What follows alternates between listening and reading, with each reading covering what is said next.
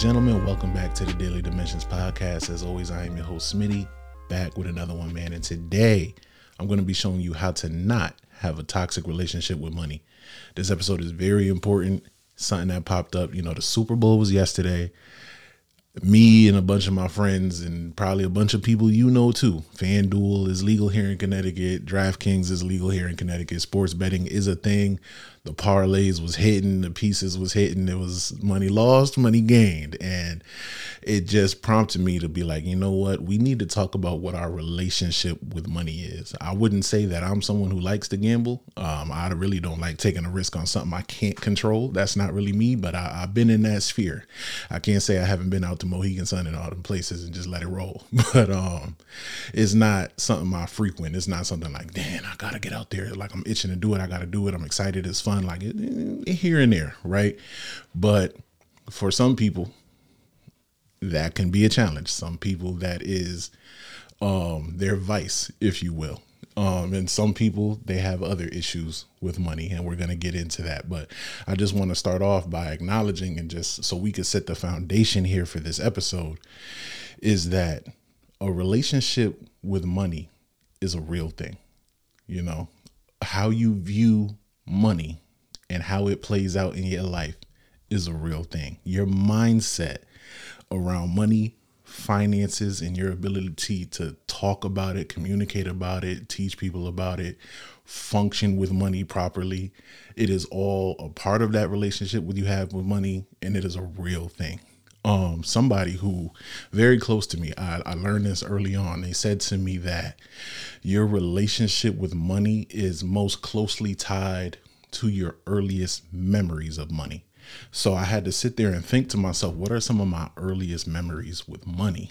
And as I sat and reflected and had that time, some of my earliest memories with money is one, I think my first one was seeing my grandfather with money.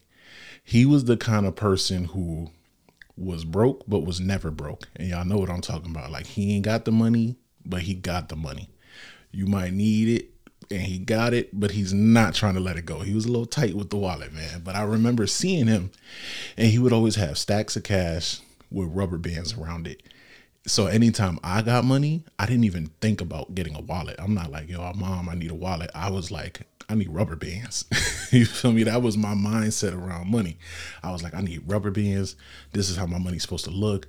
I got to have the faces pointed a certain way. It's got to be this thick. They all got to be nice and crisp and clean. And that was my mindset around money in that regard.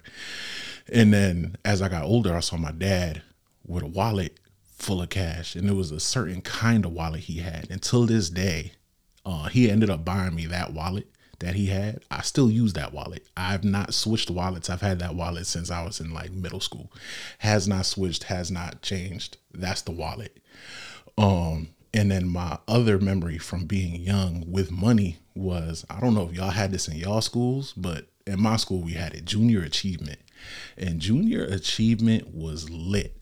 I don't know if anybody else cared as much as I did, but I was invested.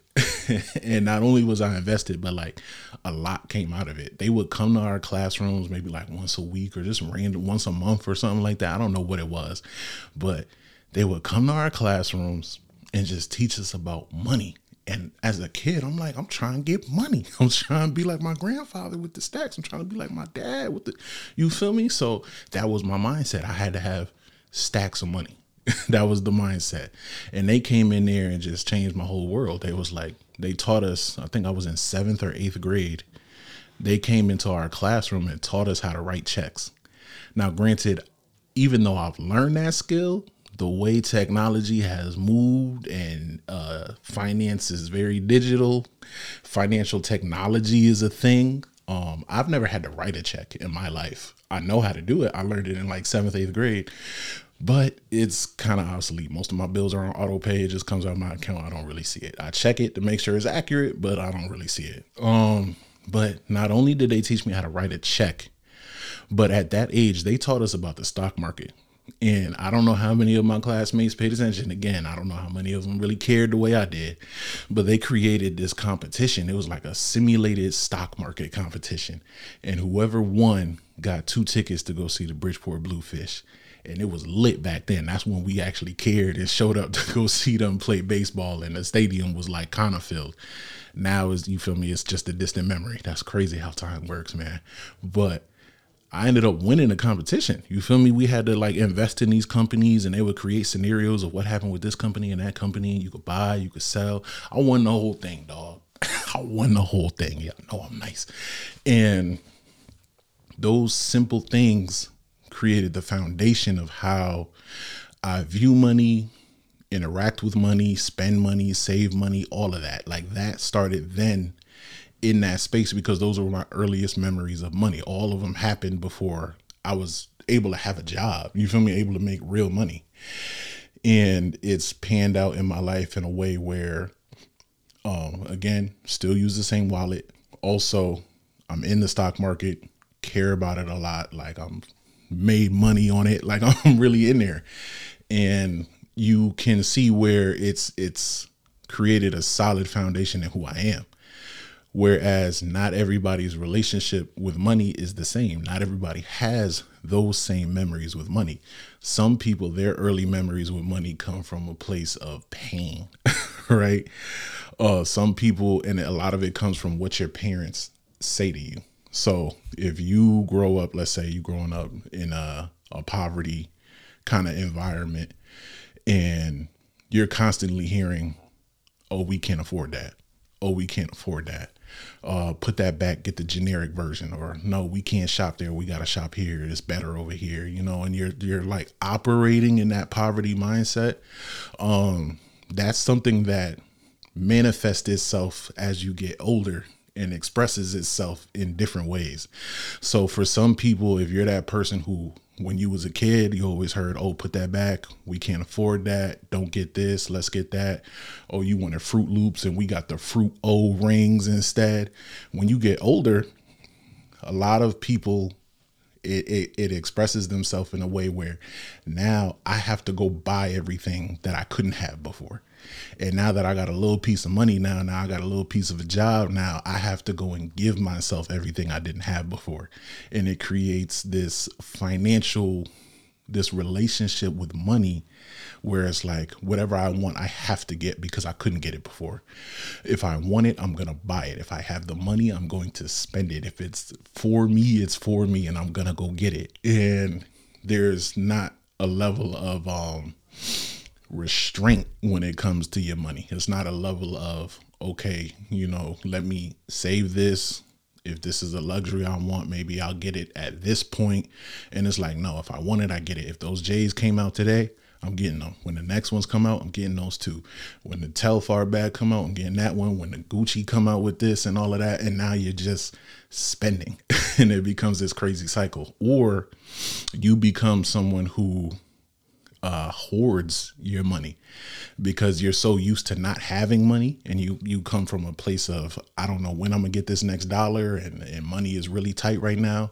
Now you get a job and you start making money and you don't spend it on anything. Like your pockets is zip tight, locked, master locked up, and you don't spend any money. And you know, you have a savings full of thousands upon thousands of dollars. But when we look around at your life to see where the money is flowing anywhere, it's not. You feel me? You still driving the 2005 in 2022. You only dress a certain way and all of that. And it's one thing to be modest. You feel me? I'm not saying because you have money, you got to go out there and just buy brand new things. Like, that's not the case at all. Don't take it that way. That's not what I said. I know y'all like to spend stuff, but what I'm saying is you choose not to spend on yourself because you're scared, if I let this money go, it won't come back to me. You know, now that I finally have this thing that I didn't have, I have to keep it forever.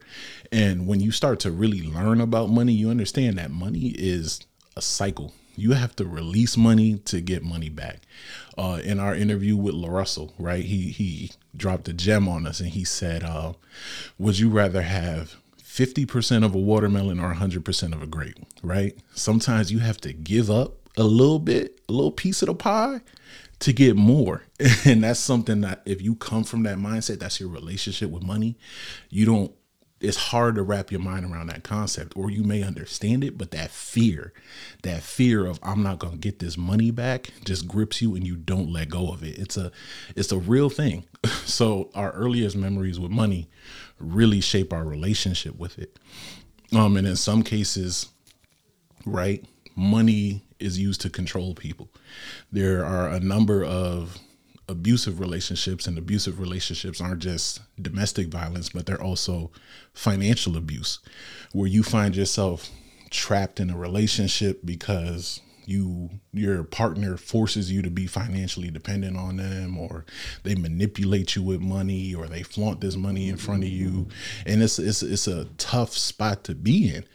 And, we find ourselves teaching people from a young age. I've seen it in a number of people in my life and not in my life. Like, I've just seen it where we teach people, oh yeah, you may be in a relation, you may be with your husband, you may be with your wife, but keep this money right here in case it don't go right. And you got to have an escape plan with your money. And that even comes from a place of not even just a financial situation where it's like, okay, that comes from a place of pain.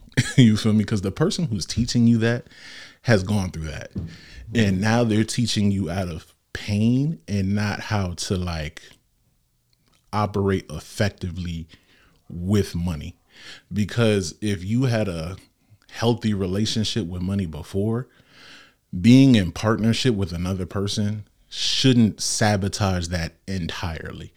Like if you find yourself in a relationship with somebody where money, like it got sabotaged entirely, you probably shouldn't have picked that person. That's another conversation. But teaching people out of pain is not a place where you want to teach people from. It's not a place where you want to teach people from.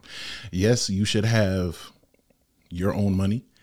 Yes, you should have some level of financial stability. You should always be in a place where if you didn't have your partner, you would still be able to land on your 2 feet. I guess that's really what I'm trying to say. I'm not saying that people don't go through seasons where you need your partner, because that's absolutely true, and your partner should be there for you in that capacity. But if your partner disappeared today for some freak reason, you need to be able to be okay by yourself, dog. And that's on you to be in that space. But to come into it with a mindset of I have to be ready in case something goes wrong means you're not 100% invested in things going right.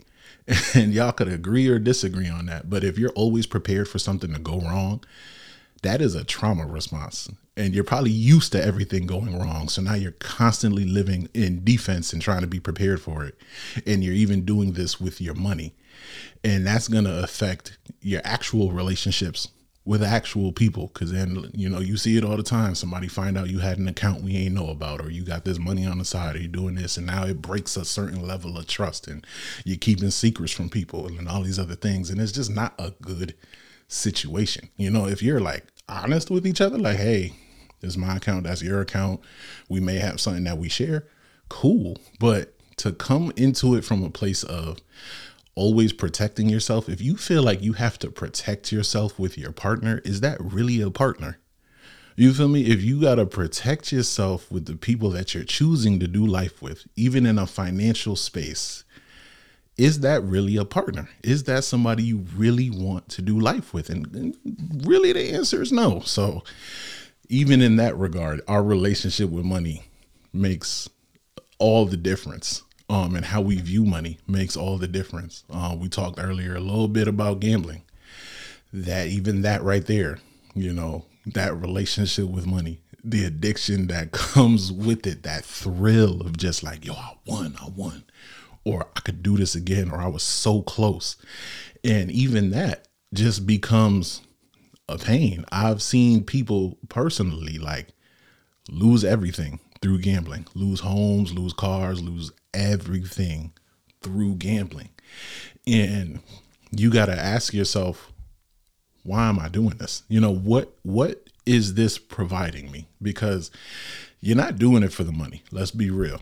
If you find yourself in that addicted space, or like you can't stop doing it, whatever, it's because it's providing something for you emotionally that you're missing. Something about the thrill and excitement that comes with winning or almost winning just keeps you coming back, and it's doing something for you emotionally.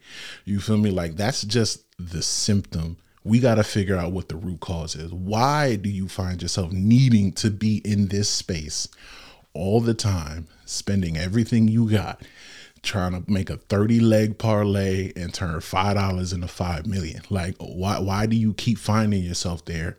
And it's because it's doing something for you emotionally that you need to figure out and rectify, or you're in a bad financial situation and you're just trying to make $20 by tomorrow, or whatever it may be. But regardless of what it is, throwing away money shouldn't be recreational. If we're being honest about it, throwing away money should not be a recreational hobby. It shouldn't be something we do for fun. It shouldn't be something that we like. You feel me? That, like, the concept is crazy. Throwing away money for fun. It's wild to me. So if you do find yourself in that space where you're struggling with it and you're dealing with addiction, definitely find that help. I'll actually put a link to in the description. So, like, yeah, find that. But our relationships with money and that poverty mindset, that addictive mindset, that I got to protect myself mindset, it's all going to damage us in the long run and how we deal with money, what our finances ultimately look like. And truthfully, we have to get ourselves into a space where we understand a couple things. You know, we have to understand that, one, money is a tool. It's not something to fix you. It's not something to protect you. It's not something to make you happy. It's not something that, you know, like, it's a tool. It is just a tool to be used. And that's it. It's not the end all be all. It's not something that you need to, like, spend your whole life in pursuit of. There's bigger things in life than money. Understand too, that you also need to challenge your upbringing, because the people who taught you money, if they taught it to you out of a place of pain and not a place of success, then they're probably teaching you wrong. There's pain is a teacher, but it's not the best teacher. I promise you that. So challenge your upbringing, challenge the ways that people around you told you this is how money is supposed to work. 3, your financial situation can change. Just because it's rough right now doesn't mean that it cannot change. You are in complete control and power to change it. And one hard truth we have to accept is a lot of our financial situations are the way they are now because of choices we made, right? A lot of us want to think it's just our circumstance, but we made a choice. Somewhere along the line, we made a choice to either buy this thing or not buy it, to save this money or not save it, to get this job, to not get this job, to advance the education, to not advance the education.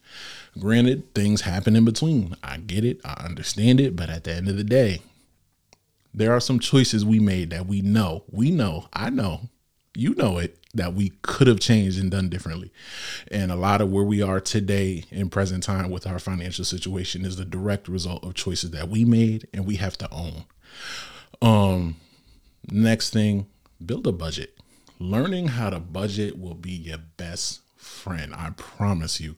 And it's not complicated. You know, that's the last piece. Like, it's not, money is not complicated. We have to get rid of this idea that money is complicated. You know, we hear stocks, we hear IRAs and mutual funds, and we hear all these terms, and like, it can get overwhelming, especially when you're new in a job and you're like, 403B, what's that, and all these different things.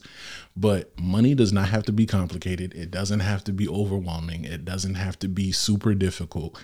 There is outlets out there. There are advisors out there. There are people in places that can really help you understand it.